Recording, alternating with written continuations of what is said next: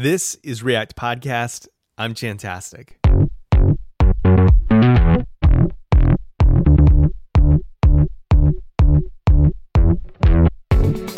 Today we have a crazy special set of episodes for you where we sit down with Kyle Shevlin. I wanted to get Kyle on the show to talk about career. The first part of this conversation talks about the early phases of your career, how to break into web development, the important parts of finding your tribe, your community, learning from them, and also sharing what you know. We talk about how to grow as a dev and some of the differences that you can expect between agency work and product work. This is a perfect episode if you are looking to develop yourself in the early stages of your career, or you just want to hear from Kyle because he's an awesome dude. And next week, we'll take a look at what it looks like to develop yourself in the later phases of your career, where you're already established and you're looking for the next big thing. I'm really excited to share this conversation with you, both parts of it. When something catches your ears, just visit reactpodcast.com for show notes. This is episode 38. This week's episode is sponsored by Linode. Instantly deploy and manage an SSD server in the Linode cloud. Get a server running in seconds with your choice of Linux distro, resources, and node location. Now offering dedicated CPU instances designed for consistent, high-performance computing needs like video encoding, game servers, and busy application servers. Now, let me tell you about something that I like to use Linode for. I've had an obsession with doing the most amount of work on the smallest, coolest device I can find, and the iPad Pro is totally it. Unfortunately, you can't do web development on it out of the box, and this is where Linode comes in.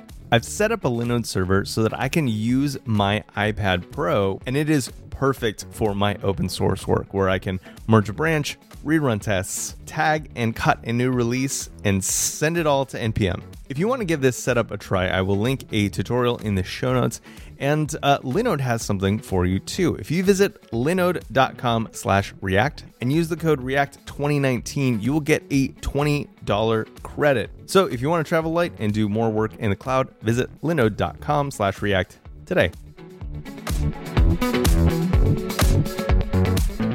Kyle, it is so good to have you on the show. How are you doing? I'm doing well, Michael. Thank you so much for inviting me onto this podcast. Feels like we're trading places today. You've been on mine. Now I get to be on yours. Really excited about it.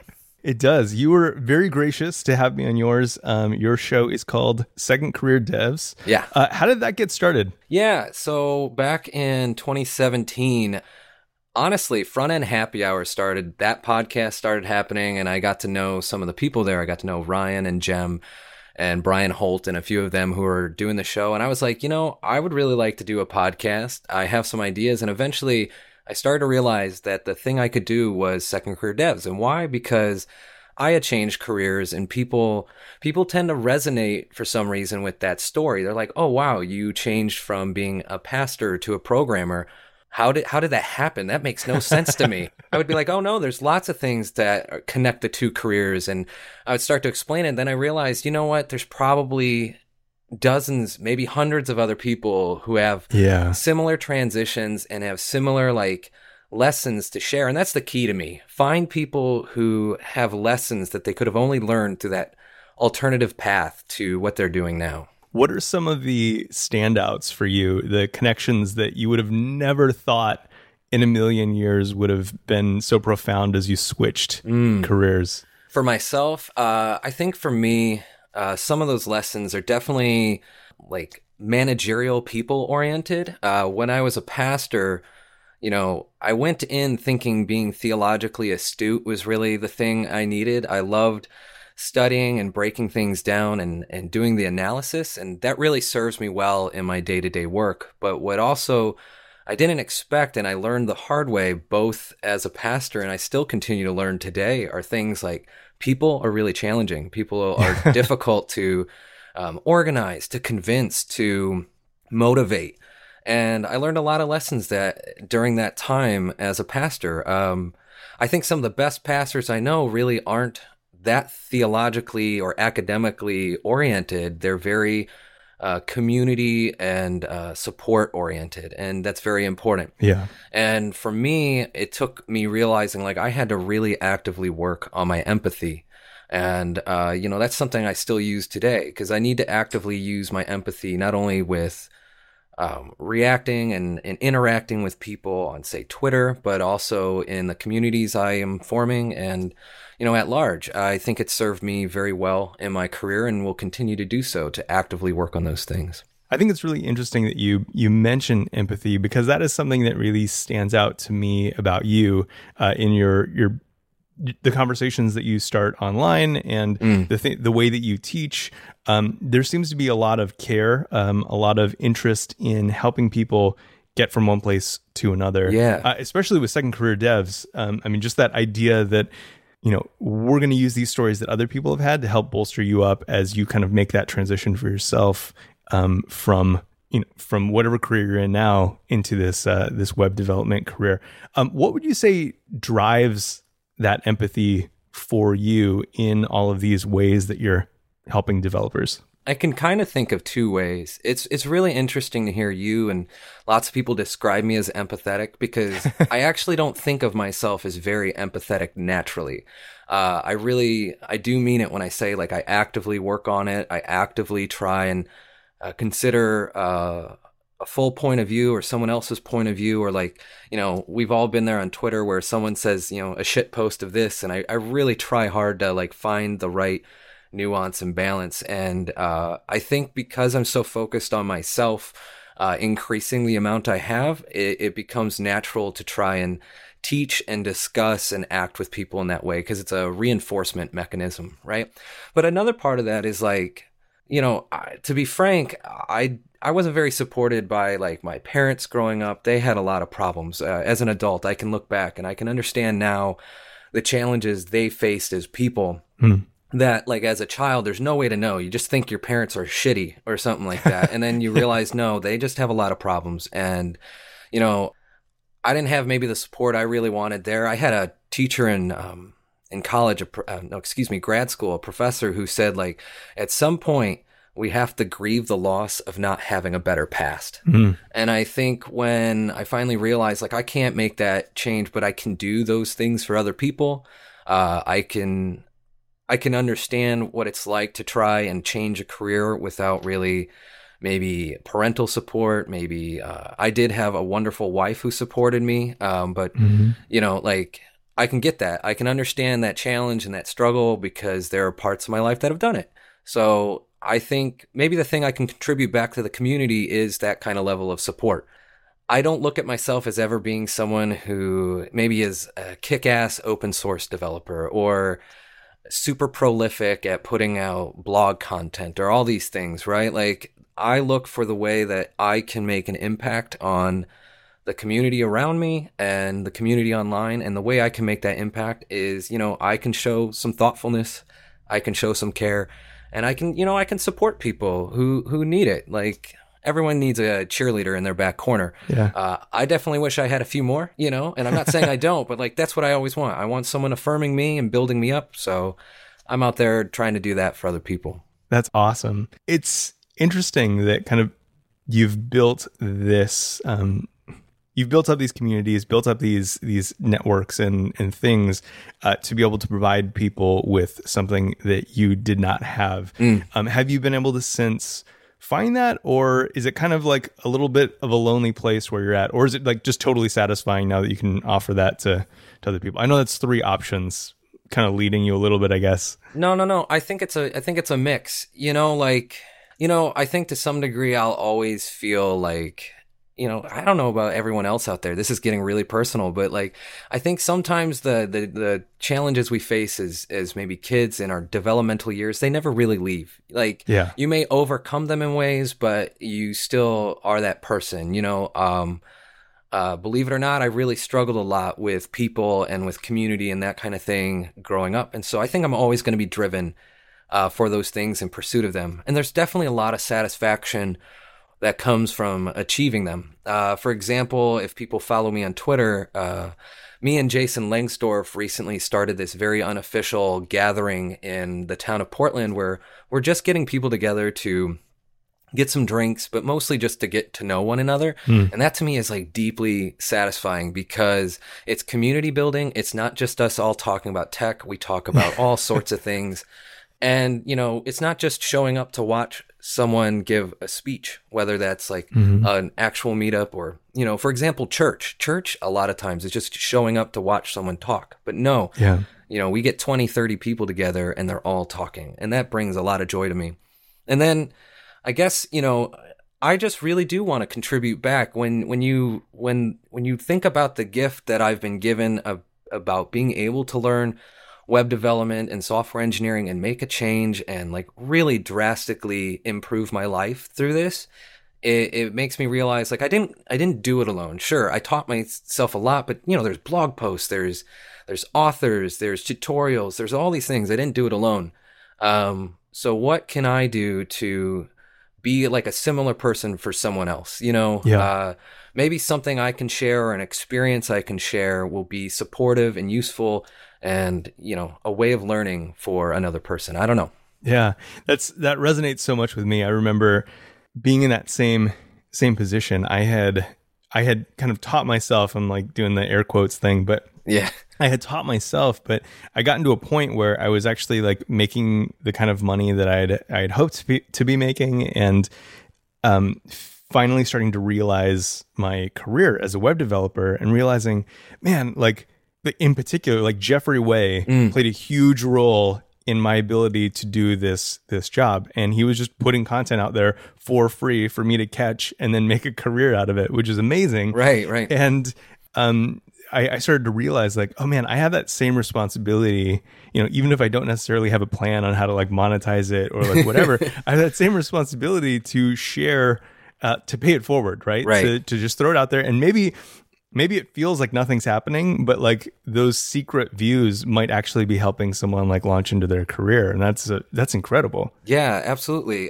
Recently, a friend of mine, Eli, sent out a tweet where he was like, I learned stuff from your Egghead course that I've been doing this for years and I didn't know. And I was like, he said something specific. I could probably find that tweet, but he increased the performance of something like 300% based on just getting the right data structure in place. And I was like, wow. I was like, I just made a drastic improvement to Mapbox and I don't even work there, you know? And it was mind blowing. Like the level of impact we can maybe have in this world, can't always be described in just like lines of code at your workplace or in the hours put into a feature at work, because you know the things we're doing like giving talks or podcasts or tutorials or those things, they can have a long tail effect that you'll just never know, but it's there and it's helpful. So tell me, once you had kind of started to develop into your career, you're feeling a little bit more confident in your work.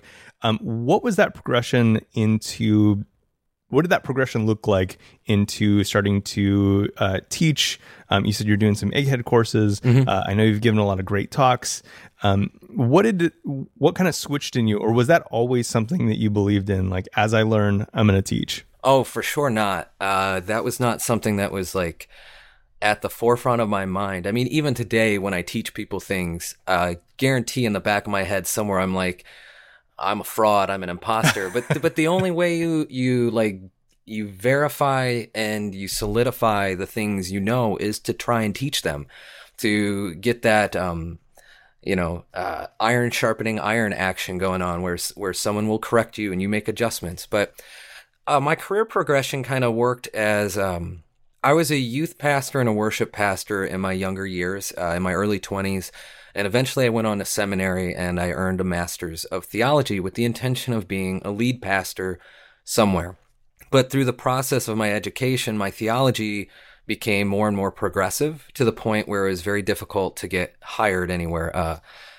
Conservative churches have much more money than progressive ones. And it's a good thing now because I've moved so progressively as to, I call myself an agnostic Christian humanist now. And if you really need me to unpack that, you need to buy me a beer. That's the rule. But I got lucky that during my time in seminary, I've written about this before. I'll give you the blog post link for your show notes. But I got lucky in that I was doing music and I needed websites built, but I couldn't afford anything. And so I stumbled on Code Academy and I started to teach myself how to code. And, I graduate from seminary like a year later. I'm coding every day just for fun. I never intended to even make a career out of it. And my wife and I move up here to Portland. I'm still trying to find a job and I can't. Someone looks at the stuff that I've been building, like a dev I just met, I just made an acquaintance with, and he goes, Kyle, you're good enough to go get a job. Go get a job. I'm like, oh, I didn't even know this was like a thing. Like, like everyone else at the time, I thought I needed like a CS background and all this stuff. I didn't even know CS was the right abbreviation at the time. We'll put it that way, right?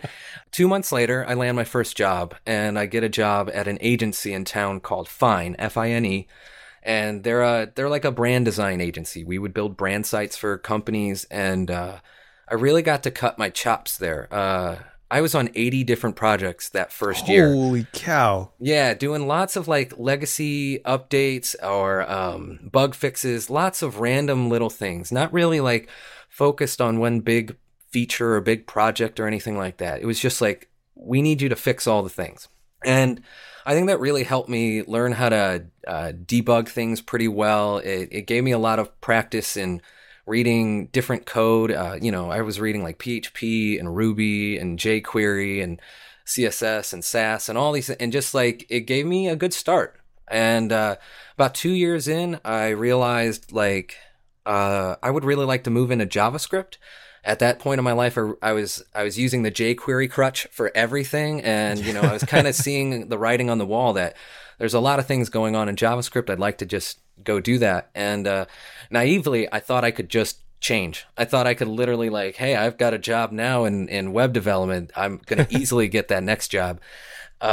Not realizing, hey, there's people who have been doing full-time JavaScript for years, not jQuery, actual JavaScript, and I'm not trying to knock jQuery. It was an amazing blessing to have cross-browser compatibility, but to me it was a crutch because I wasn't learning the actual language and I wasn't learning the APIs of the language.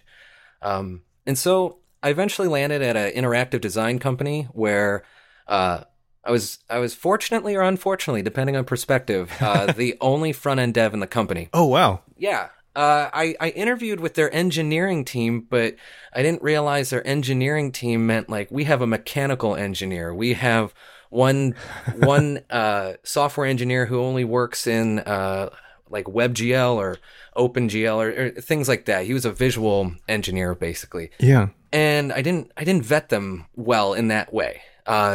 And when I got to the job and I'm the only front-end dev, I had nowhere to turn to ask for help or to learn from people on the job. And I'm like 2 years in, I want to learn. I want to learn from someone. So that pushed me into React-to-Flux because I had started bringing React into the stack of the projects I was doing.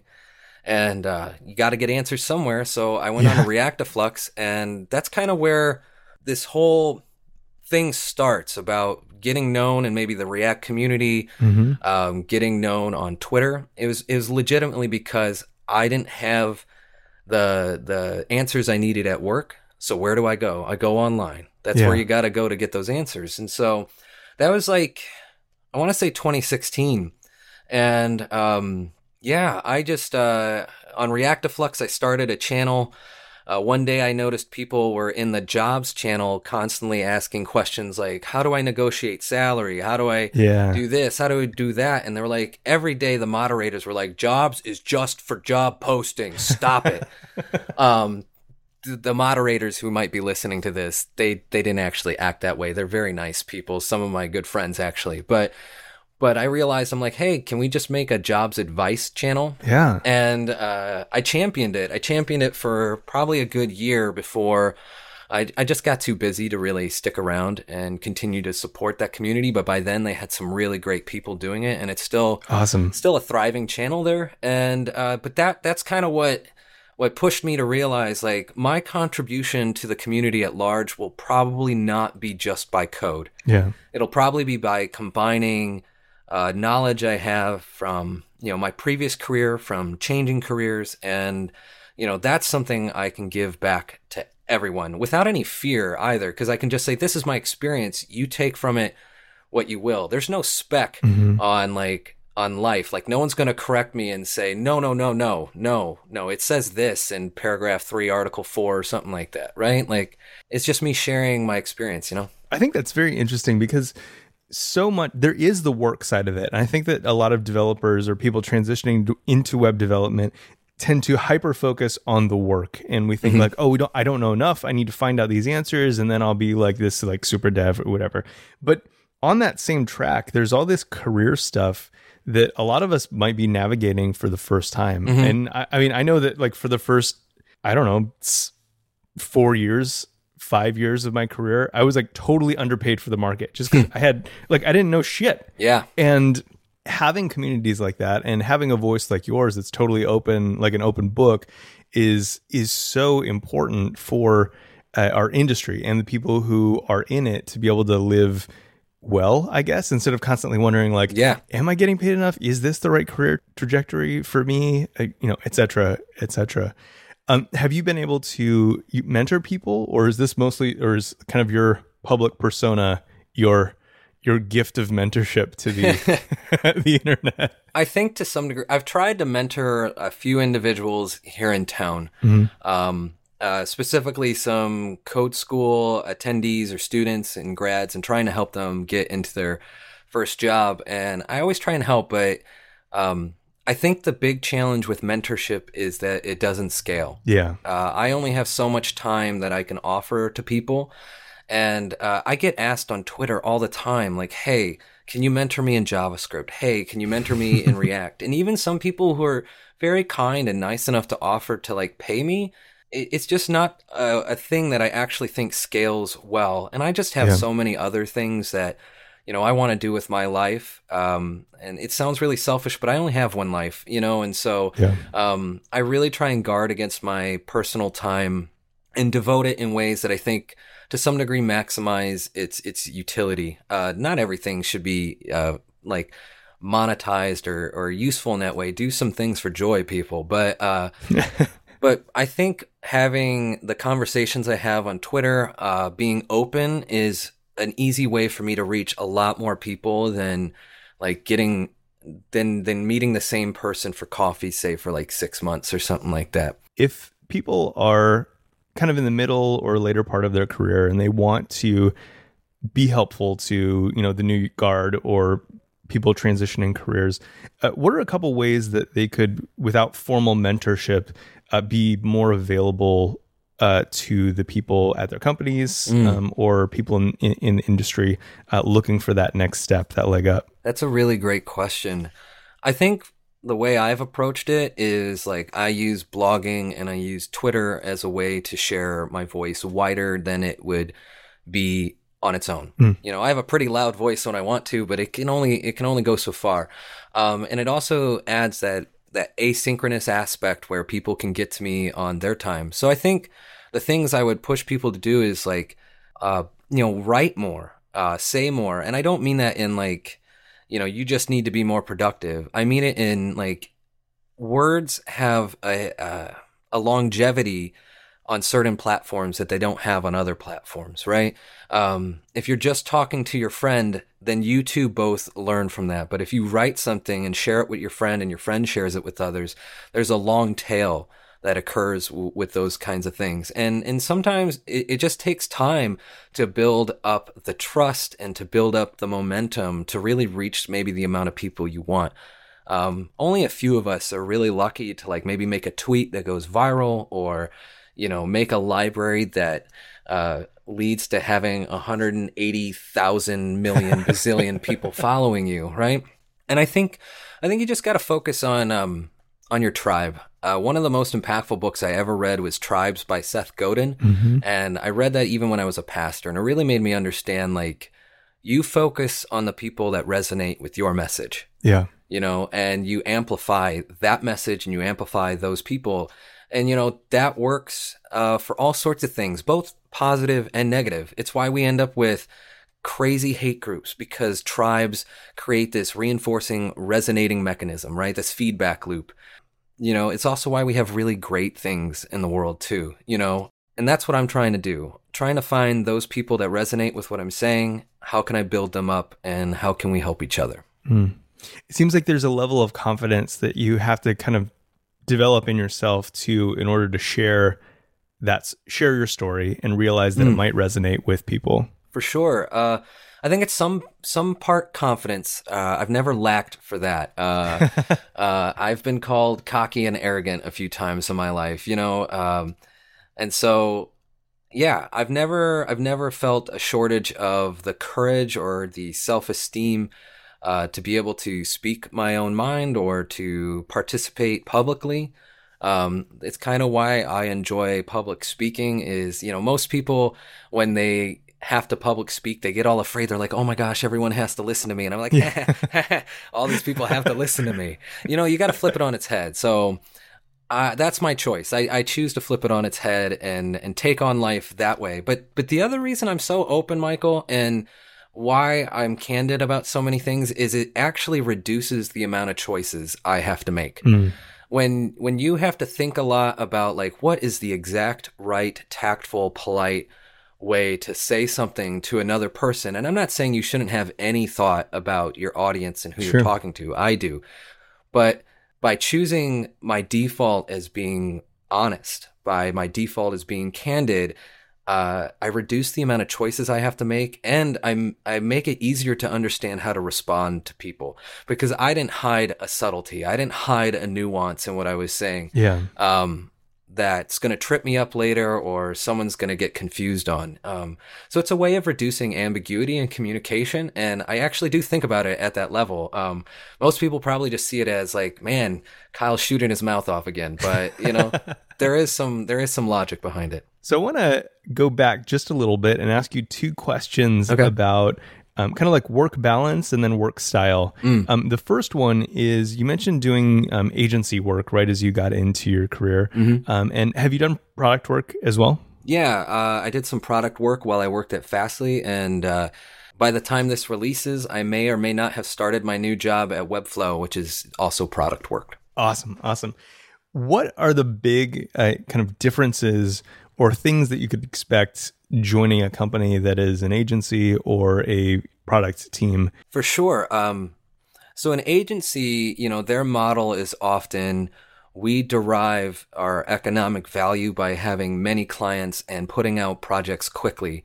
And in fact, it might be like very similar projects over and over and over again. The agency I worked at eventually created their own like CMS generator, and they open sourced it because we were just pumping out these CMSs every 10 weeks, fully custom for our clients. And you get to learn a lot of skills. You get to try on a lot of different hats, maybe on different projects, because they change all the time. But there might be organizational structures that are very different than at least what I've experienced by also working in the product world. When I moved to the product world, I literally didn't know what like daily stand-up was. I didn't know what Agile was. I had to learn Jira, because before that I'd been using Redmine and, all these things. There was a whole new world to me, this new vernacular of how things are done, but also in product world. And I think you and I could actually probably talk at length about this, is there's a difference in like the speed you're going to work at and the caution you need to have about making big changes, especially big technological changes on an old, or at least a code base that's making you a shit ton of money, right? Like, I think that's something I definitely didn't really appreciate just even a few years ago. Like I can be really idealistic, and I feel myself as I age a little bit getting just slightly more pragmatic, and it's really helpful to realize like there's tons of money invested in a code base, not just in engineering time, but in literal this brings the money into the company. And that's such a difference than the agency world, where like the money comes in by getting the project done and out like as fast as you can. Yeah. And so the other big difference, and I ain't even gonna lie though, the big difference is the amount of money you make, right? I definitely make a lot more money when I made the switch from like agency world to product world, and it was mind blowing. You mentioned it like you felt underpaid. Like I thought I was doing fine, and then I realized I've got friends who are basically doing the same kind of work just for one focused thing, making like 40, 50, 60, 70, 80 grand more than me. And so I'm not going to lie, it definitely pushed me to want to move into that world. Who doesn't want a few extra bucks in their pocket? Yep. They certainly helped me pay my bills. And I think the big challenge for me, though, was trying to make that transition, because there ends up being a stigma for agency work that I think is kind of unfortunate. It shouldn't really be there. But, like, I just took the job that was offered to me. I didn't know at the start of my career how taking that job would make certain challenges like in the future. And, if you're telling someone to try and change their career, like, and you want to steer them down the right path, well, like at that point in their life, like they don't know enough to even know like what path is the right path. Right. And it's really unfortunate that, we have those stigmas sometimes with people. Yeah, I totally agree. Now, during when did you start your Twitch channel? I started streaming, I think, about a year ago. About a year ago? And what was the impetus for that? The impetus for that is I'm an extrovert who happens to also program. No, it's very true. I'm an extrovert. I'm very extroverted. And, I just want to be clear. Like, I think a lot of people think extroversion and introversion have to do with people interaction. No, it's about energy. And I was finding that I would want to work on my side projects or these side ideas, but I really kind of loathed the idea of just putting myself in my office away from my wife or my pets or other people and working on these things. So what is a way that I can do the work I would like to do with some of my spare time, get more people interaction, and also maybe teach some people while I'm doing it? Twitch streaming it is. So it was just a way, honestly, for me as an extrovert who needed more interaction to feel healthy, to get a little bit more of that while still doing some of the work I wanted to do and helping people. It just really fits all those categories. That's awesome. You really inspired me to do the same thing. Okay. I was like, this is not for me, because I'm not extroverted at all. Okay. And the idea of like having to be typing in front of people, and even if it's nobody, like honestly, nobody would be preferable to me. Just record yourself during the day and then post it later, right? Totally. But I have watching your channel, I was like, you know what, I should do this. Like, he looks like he's having fun. I'm gonna give this thing a try. And I swear I have never been so productive on my side projects as when I'm sitting there and that little green light staring at my face and people are asking me questions. It's like it forces you to focus in a way that you don't usually. Absolutely. It forces you to focus for a few reasons, like the time box you probably give yourself, right? Yeah. As opposed to like you have a side project and maybe something you're trying to do and you're like, oh, when it gets done, it gets done. But no, you say on the stream, like, today we're going to get this done. Like, first off, you've time boxed yourself. The second thing is like, everyone's there rooting for you. Like they really are. They're not rooting against you. They're rooting for you. They want you to solve the bugs that you run into. They want you to solve the problems and help them learn and feel more confident.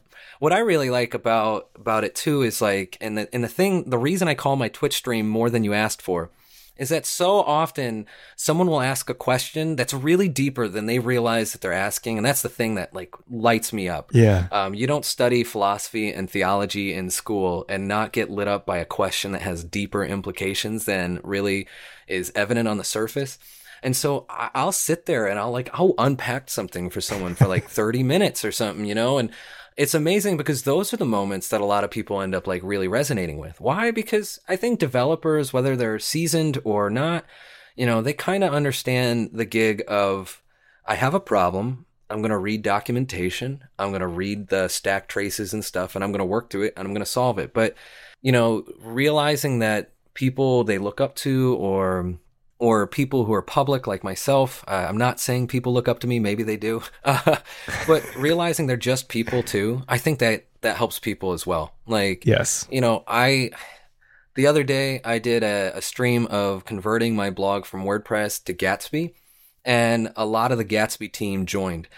Kyle Matthews was in there. Jason Langsdorff was in there. Chris Biscardi, who's worked on Gatsby forever, was in there. And I ran into this bug, and it took me 45 minutes, and all it was literally basically an indentation error. I had put one parenthesis in the wrong place because I didn't like realize where it was supposed to be, and but those render prompts, man, they'll get you. Yeah, 45 minutes on screen, and like the whole time I got to stay calm. I got to talk through my thought process and, respond to the chat, and we got it. But those are kind of really great moments when you think about it, because everyone gets to learn, like, okay, how do I solve a problem that should work but isn't? Yeah. I think that's the bane of every developer's like experience. Is like, this should be working. Why isn't it? And how you do that, I don't know. It's very humanizing because I think we see the live coding in the talks where that person has been practicing that for months. Right. And we think that that's just how they code. But it's so much more like okay, cool, I'm going to learn this thing today. And like you sit there and you just read through documentation for half an hour and then make some bugs. Yeah. And then finally fix it, after like an hour and 15 minutes. No, it's totally true. I actually, the more I give talks, the less I give a lot of value to live coding. My buddy Trevor Brindle kind of puts it best. And it's like, at that point, you're really just showing off your typing skills, which is really great. It can be a way to guide someone through it, especially since that's the medium we all work in, is code. Yeah. But that being said, I think you really reduce what you can say or teach when all you do is live code there. And I'm not trying to knock that. There's some people who are great at it, but I can get a lot more said by showing examples than I can by like walking you through a thing. But on stream, for me, like, because I'm doing it kind of out of fun and joy, and it also accomplishes these other goals, I don't go into it with like a plan. I don't go into it knowing like, this is where I'm going to end up at the end of the day, or these are all the exact steps I need to do. I'm winging it. It's more like your actual work, like I do have a plan. I do have some things written down, but that day I did the Gatsby thing, like people literally saw me reading the docs, like you were saying, and like just running into the things that people have probably been doing for years, but I hadn't done them yet, and I think to some degree I'm teaching people how to learn, and that's probably a very important skill for anyone in their career. Learn how to learn, That wraps up this half of our conversation with Kyle Shevlin. I do hope that you will meet us here again next week for the second part of this chat, where we talk about what it looks like to find your next great job when you are an established developer. Today's episode of React Podcast was lovingly produced and edited by Mikhail Delport at Spec FM. Spec FM is a network for helping designers and developers level up. If you like this show, visit spec.fm to find other shows that you might like. A huge thanks to our sponsor, Linode, who made this show possible. If you want to travel light with nothing more than an iPad Pro and a Linode cloud server, visit linode.com/react today. That's linode.com/react and get a $20 credit with the promo code REACT2019. If you like this show and you found it helpful for your career, please help us spread the word by reviewing us on iTunes or wherever you catch your podcasts. Thank you so much for listening. We'll be in your ears again next week.